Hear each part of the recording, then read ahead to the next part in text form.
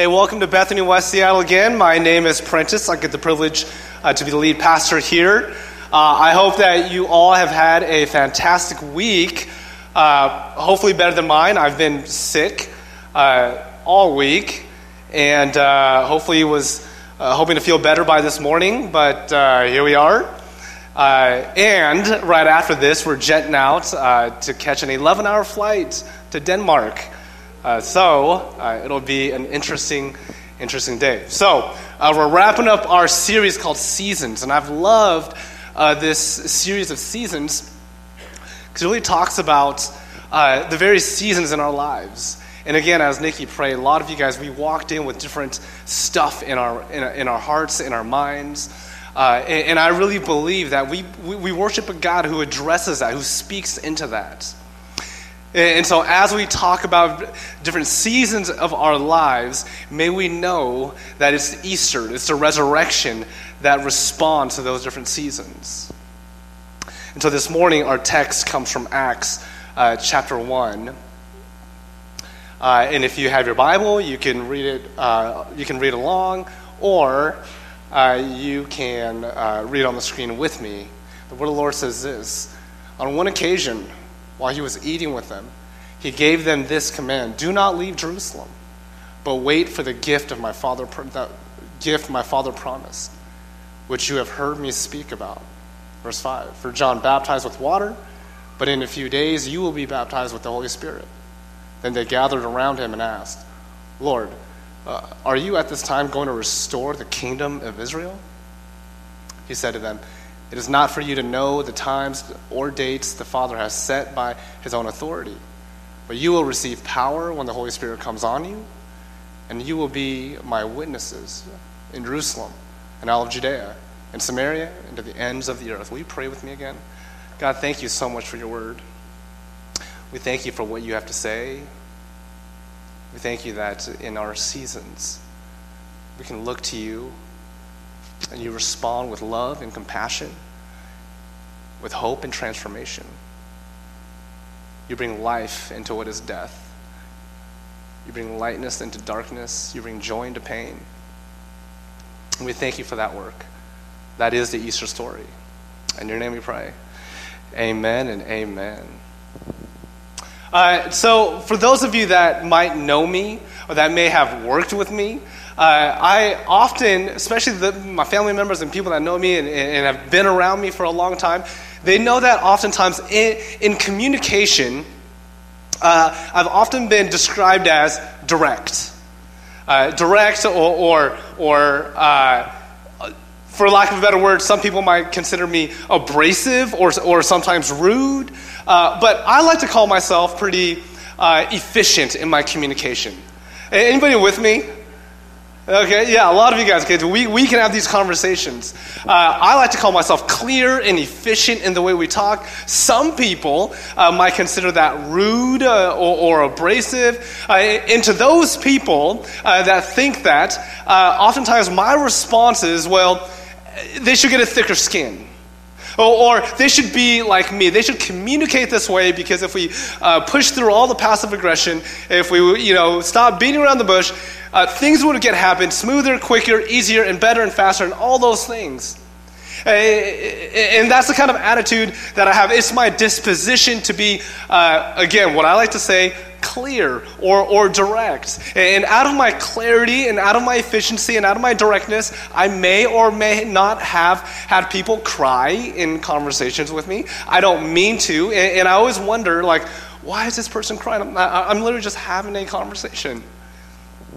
And finally, I talked to a mentor. This was several years ago, and he understood this natural disposition that I had in this aspect of being clear or efficient, maybe abrasive in my communication.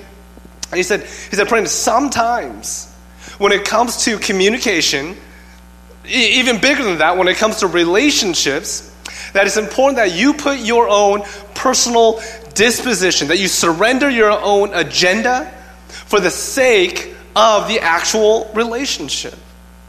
And whether that relationship, this applies for all of us, whether that relationship is a marriage, a friendship, a family, a relationship, The moment that we just think about our own disposition, our own agenda, and even our own personal gains is the moment that division happens. And we've seen that time and time again in our relationships. Now, this idea of needing to surrender our disposition and our agenda and our personal gain, it's not just in relationships. We know that. We do this, hopefully we do this all the time in our jobs. Sometimes you have to think about the greater community, the company, the organization, or whatever it is. You have to put your agenda, your disposition aside for the greater company. You do this in the classroom when you have group projects, when you're working with a team. That sometimes you have to put away your own disposition, your own agenda for the greater team. We do this in our jobs, our schools. You guys might do this in parenting. And certainly we have to have this in politics, whether we do that well or not so well. I mean, you can be the judge. But oftentimes, it's the moment that we hold on to our own agendas that suddenly division enters. We see this again in our relationships and really all spheres of our lives. And here in Acts chapter 1, Jesus is pointing out to the disciples. Now he's speaking to the disciples, the very disciples that claim to follow him, to believe in him, to love him, that they are also holding on to a particular personal disposition or agenda. On one hand, these disciples are holding on to Jesus. On the other hand, they're clinging desperately to their own desires, to their own needs, and their own wants. And Jesus is making it clear, and he's saying it doesn't work that way. Now let me start from the beginning for us to better understand what is happening and why Jesus is saying what he's saying. In the very beginning of Acts, it says this. He says, in my former book, Theophilus, so he's writing Acts. It's Luke writing Acts, and it's a letter to Theophilus. He says, in my former book, Theophilus, I wrote about all that Jesus began to do and to teach, until the day he was taken up to heaven after giving instructions through the Holy Spirit to the apostles he had chosen. After his suffering, so after his death and resurrection, he says after his suffering, he presented himself to them and gave many convincing proofs that he was alive. He appeared to them over a period of 40 days and spoke about the kingdom of God. And spoke about the kingdom of God. And so what's happening is that Jesus, after his resurrection, he comes back to earth and he's just kind of hanging out. I don't exactly know where he's staying. It doesn't say. I don't know who he's hanging out with particularly. But at this very moment, he's hanging out with his disciples. And it says that he was speaking about the kingdom of God. So if we ask, Jesus, what were you doing for 40 days? Back on, like, what were you doing? The response would be, so Jesus can speak and share and teach others, particularly his disciples, about the kingdom of God. The kingdom of God, his life, his death, his resurrection was all about the kingdom of God. It was God's way through the person of Jesus unfolding hope, salvation, and peace. It was through Jesus. And this is why the Easter story changes the entire world. This is the kingdom of God. It's a new way of life. It's a new way of living. And this is what Jesus was sharing and speaking to his disciples. But it wasn't even just in Acts chapter 1. It was all throughout the ministry of Jesus. He was teaching others that the kingdom of God is very different from the kingdom of this earth. That is through the kingdom of God, where the kingdom flips everything upside down, and the last shall be first. The weak shall be strong. The losers will be the ones victorious. Jesus teaching about the kingdom of God and inviting people into that new way of life, saying, okay, abandon this, leave what you're doing right now, and join in this new kingdom that is coming. Salvation is here. And I love what Jesus is saying. He's saying, all right, in order for you to be part of the kingdom of God, I have some commands for you. Now, before we get there, I want to unpack that in just a moment. But I just want to focus a little bit on the disciples' response. The disciples' response from Jesus.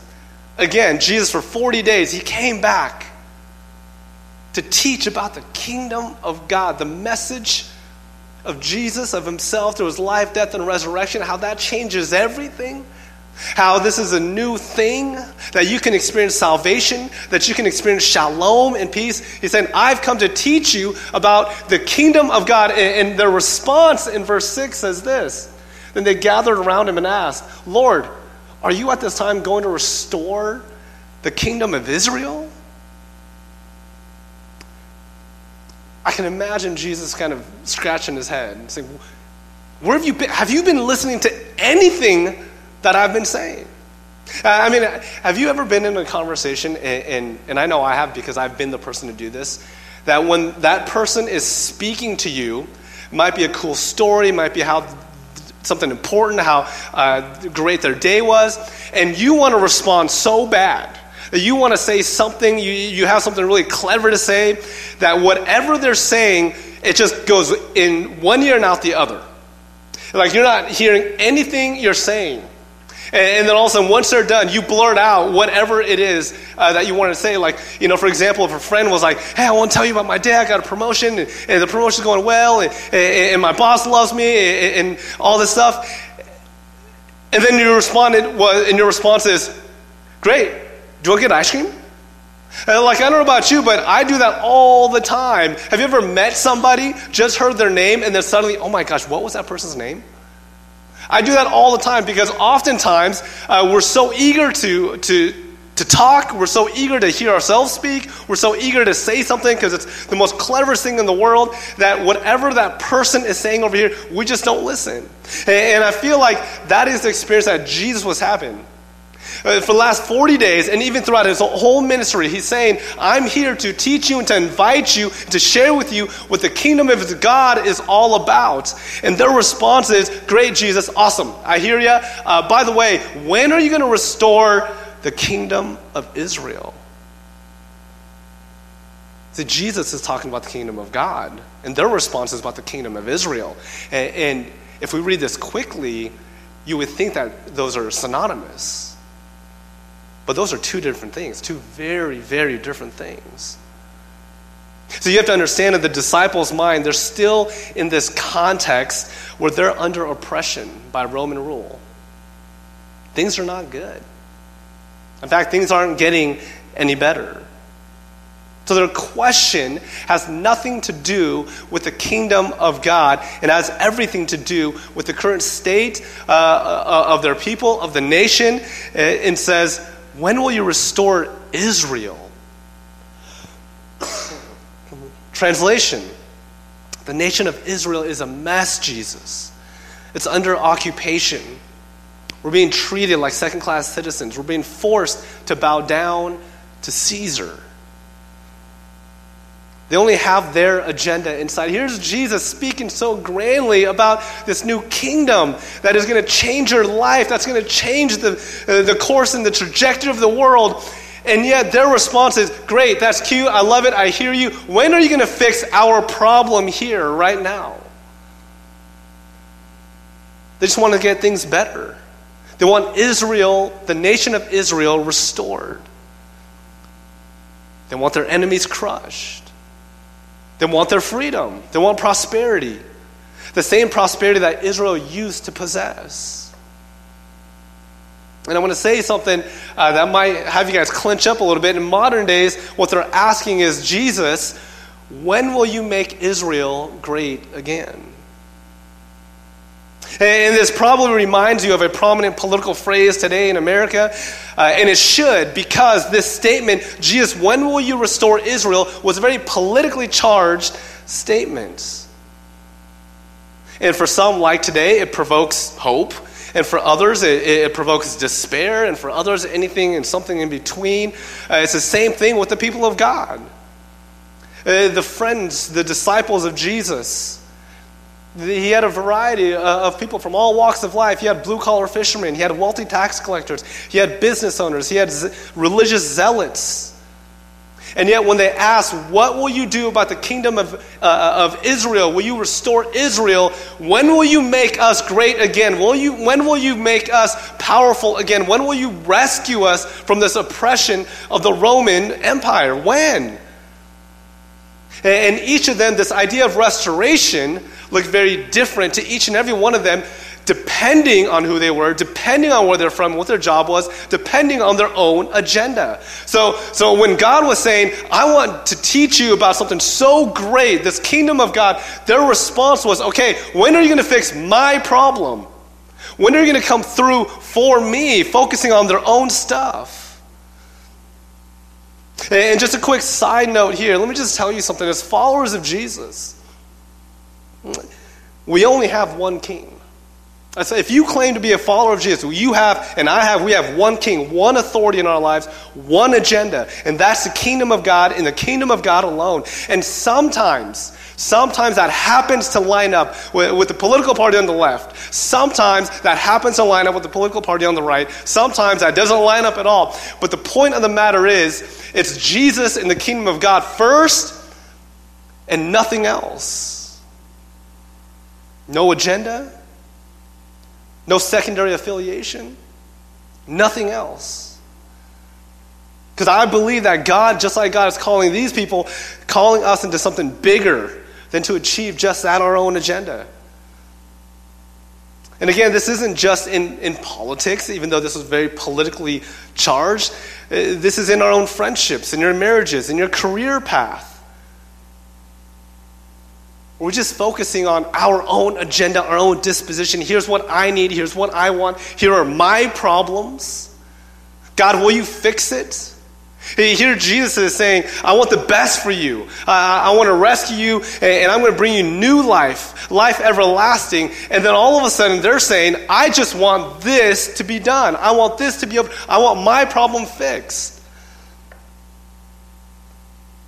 And the problem with being so internal, the problem with us being so internally focused, that suddenly that divides. And we've seen this in our own communities, in our own families, in our own friendships. The moment that we're after our own personal agenda, it isolates, it hurts relationships. And it actually creates a bigger us versus them kind of mentality. When we only focus on our own agenda, our own needs, it enables us to draw a distance between ourselves and the reality, and practically speaking, those that might look or be or come from a place that is different, particularly those on the margins of society. I mean, here's the point in case. Jesus says, the kingdom of God is for everybody. The kingdom of God is what's available and is for everybody. The disciples' response, okay, great. How about Israel? How about me? How about us and my group? When are we going to prosper? I'm not talking, I can imagine, I'm kind of putting words in their mouth, but the Jesus is saying, I don't care about them. I know that the kingdom of God is for everybody, but because they were so focused on their own agenda and their own selves, they were saying, well, I don't really care about them. What about us? What about me? When are we going to be powerful? And I love Jesus' response in the next verse. He says this, and he says to them, it is not for you to know the times or dates the Father has set by his own authority, but you will receive power when the Holy Spirit comes on you, and you will be my witnesses in Jerusalem and all of Judea and Samaria and to the ends of the earth. Again, translation. It's not about you. It's not about you. He says, it's not for you to know the times or dates. That's Jesus' funny way of saying, look, it's not about you. It's not about your agenda. Ultimately, it's about the kingdom of God. It's about the kingdom's agenda and not your own. And then as he unpacks this idea of the kingdom of God, he says, now I give you particular commands. In verse 4, as we read, he says, stay in Jerusalem. Now, why would he ask his disciples to stay in Jerusalem? Now, what we have to understand about this context is that Jerusalem was kind of home base for the Jews. It was, especially throughout the Old Testament, where they believed that the Spirit of God began, it resided, and from there, that's where it spread. It was like the place where God's glory dwelt.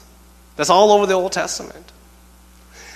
And now what Jesus is saying is, again, in the same way, the Spirit of God is going to move from right here, from Jerusalem, from you guys, and ultimately the modern day church.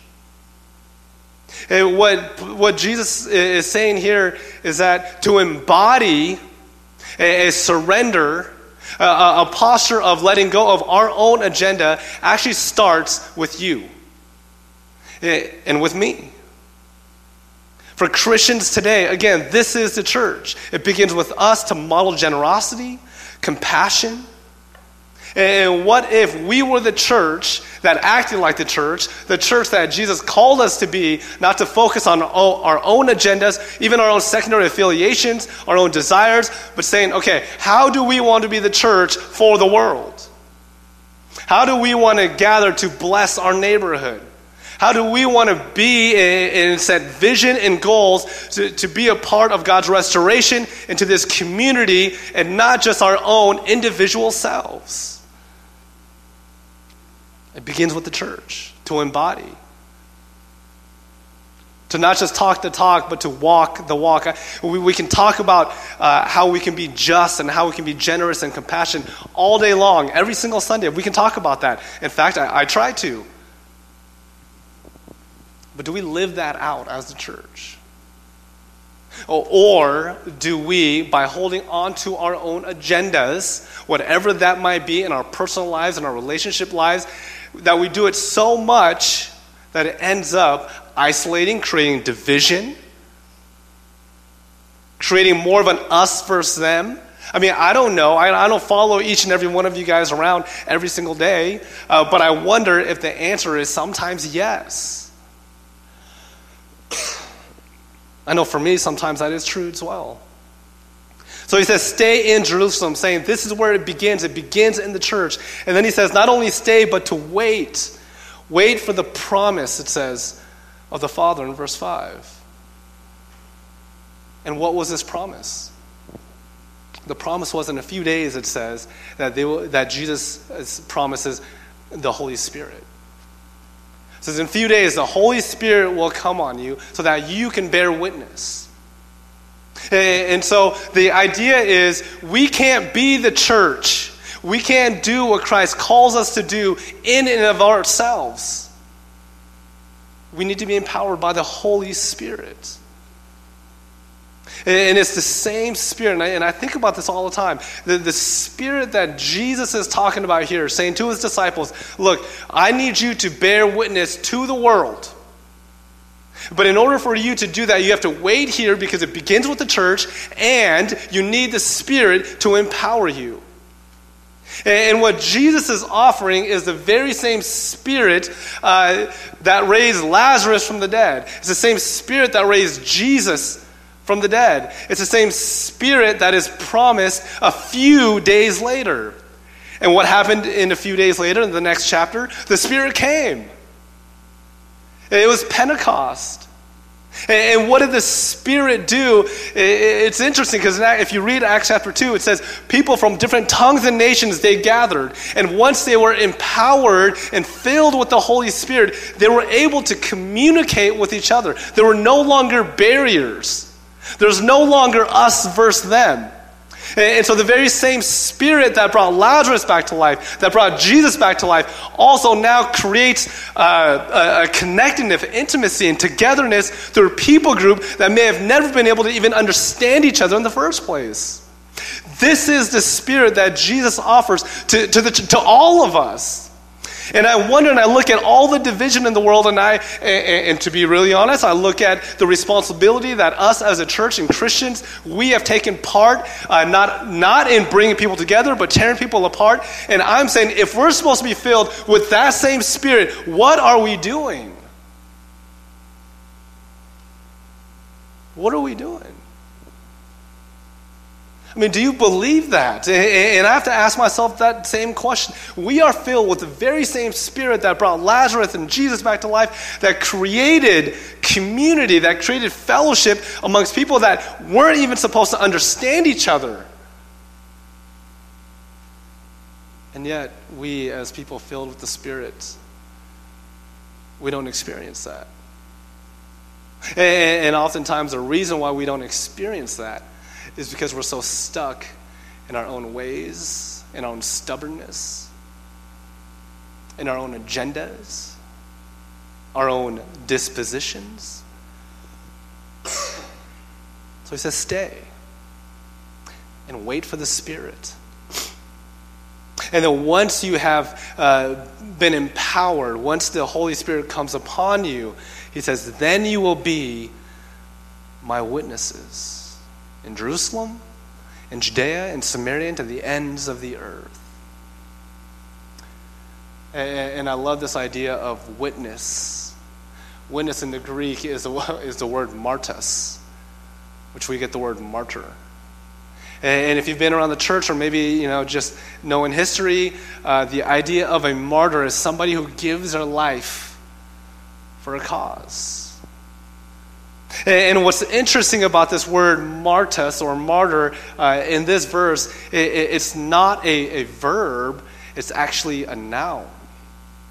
And so I know oftentimes we talk about, well, love is an action. Love means you do something. Love means that you serve, and love means that you help change people's lives. And that is true. But here, to be a witness, to be a martyr, is actually a noun. It's who you are. It's the identity that we have when we are filled with the Spirit in order for us to let go of our own agenda, our own dispositions, and say, hey, I want to point you to Jesus, which brings communities and fellowship and languages and people from other tongues and nations, people from all different social life, different social economics, together. And that is I'm telling you, the only person, the only thing that can do that is the miracle of the Holy Spirit. And I really hope that as we live our lives, that we truly believe it's that same Spirit that resides in us that gives us the strength to identify, okay, what are the things that I'm holding on to that creates more division, not more intimacy? And that can certainly be with God, because even throughout the New Testament, Jesus says, if you want to follow me, you actually have to give up everything that you have. And maybe some of us, we're struggling with that because we don't want to give up everything we have. We want our own financial security. We want these particular dollar bills in our bank account. We want this this upward mobility. Instead of saying, and maybe God wants that for you too. I ask God for that all the time. God, make me rich. I can do it. That was a joke. But it wasn't funny, so I won't say that joke again. Maybe for some of us it is in our relationship with God that we need to surrender our own dispositions and our own agendas. Maybe for us it's in relationships with others that we're just have you ever been told that you're just so stuck in your way? I know I've been told that you're so stuck in your way. And the more I hold on, maybe it's just my personality, maybe it's an attitude that I have. The more I hold on to that particular disposition, that own agenda, the further I'm going to be in the relationships that I want to cultivate intimacy with. And so the question I have to ask myself, and for many of us, is how do I seek the kingdom of God even in my relationships? Even the way I pursue my job. Maybe for some of you, education. Maybe it's your job. And what Jesus is calling us to do is, you know what? I want you to be a witness. I want you to give up your agenda. I want you to give up whatever that thing that's holding you further away from others and from God, and to be a witness of God's kingdom in Jerusalem, which is essentially home base, to love one another in the church. Judea, close by people in your neighborhood, people that you might know, in your community, bear the witness of God's kingdom. And then he says, not only in Jerusalem at your church, people that you love, fellow believers, but also in Judea, your own neighborhood. I mean, you live in your neighborhood for a reason, but also Samaria. And one thing that, and I've talked about this, one thing about Samaria is that Samaria is a place that people wanted to avoid especially the Jews, because they thought the people that lived there were unclean because they were typically not Jews, not Gentiles, or were mixed, and they thought they were unclean.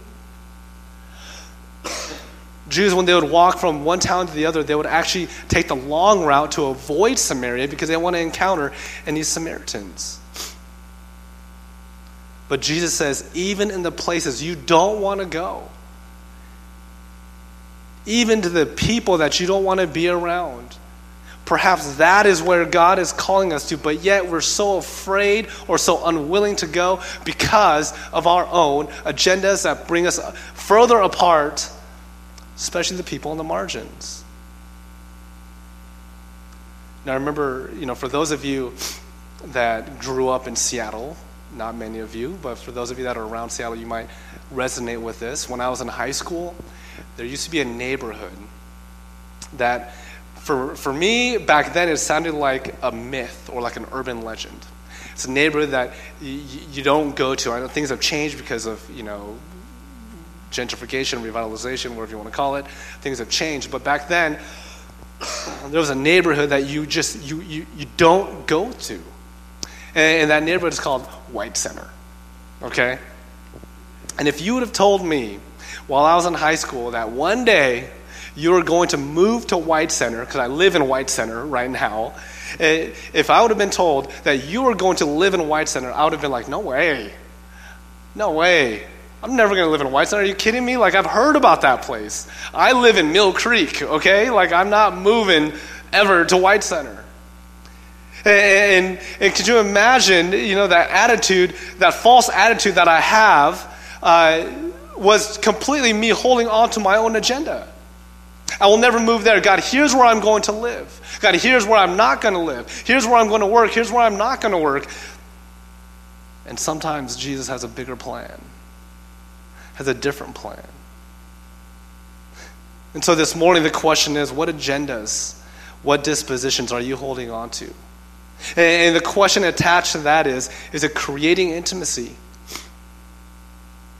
connection, fellowship with others? Or are your agendas and dispositions or your personal gains or whatever it is creating the very opposite? Is it creating barriers and division? Maybe God is calling you to somewhere that you may not want to go. Whether it's a job, a neighborhood, a move, whatever it is. Maybe God is calling you to a place that you may not want to go. Maybe God is calling you to a person that you don't want to see, in order for you to bear witness to God's kingdom. So he says, go. Go to Jerusalem. Go to Judea. Go to Samaria. And bear the witness of the kingdom of God. This could mean maybe God is calling you to serve, to forgive. For those of us that have a hard time forgiving because of our own agenda, our own dispositions. Maybe God this morning is calling you to let go and surrender of that and to forgive somebody or to even seek forgiveness. I can just imagine Jesus saying, that's what the kingdom is all about. You need to forgive. It's about reconciliation. It's about loving. It's about serving. And sometimes our response is, well, did you know what that person did to me? Oh, what about that person? What about the pain that was caused to me? When are you going to help me? Translation, when are you going to restore Israel? We may not use those words, God, when are you going to restore Israel? But we say those in our own context. God, when are you going to help me? God, when are you going to change my life and make things better for me? And yet Jesus is saying, the kingdom of God is calling you to forgive. The kingdom of God is calling you to seek forgiveness. The kingdom of God is calling you to cross social barriers like wealth, race, and politics. But this will require surrendering our own agenda for the kingdom of God. So as I invite the worship team back up, these are the things that I would love for us to reflect. In what ways are we just holding on to our own stuff that is creating so much division? And if you watch the news, and maybe these are conversations with your friends, maybe it's on social media, we see this happening in real time all the time. But what if we as the church, being filled with the Holy Spirit, breaks that cycle and becomes even the first one? This requires courage. This requires humility to be the first one to say, I give this up, my disposition, my affiliation, my title, in order to bear witness to the kingdom of God. And I just want to say, the same Spirit that brought Lazarus back to life, the same Spirit that brought Jesus back to life, the same Spirit that brought all these ragtag people together to speak the same language, is the same Spirit within us. And so what are we doing? May we, with that Spirit, have courage and humility to let go of whatever is causing so much division and pain in our lives because of our own selfishness, our own agenda. Now, I'm not saying be a doormat. I'm not saying don't set boundaries. I talk about that all the time. That's just not the sermon today. But the sermon today is, what would it look like for us to just surrender to the kingdom of God? So maybe that means a phone call today. Maybe that means a conversation with somebody. Reconciliation. Repentance. Let's pray. God, thank you so much for your life, death, and resurrection. The full display of the kingdom of God, of your kingdom. And may we be about that and that only. And so whatever agenda that we bring to the table, whatever division that we may contribute to, God, forgive us and help us to find another path forward. Help us to bear witness, not just into the comfortable places in our lives like Judea and Jerusalem, but even the uncomfortable places, into the uncomfortable people. Samaria. Thank you for your Holy Spirit that lives in us. May we, through the power of the Holy Spirit, seek and only seek your kingdom. In your name we pray.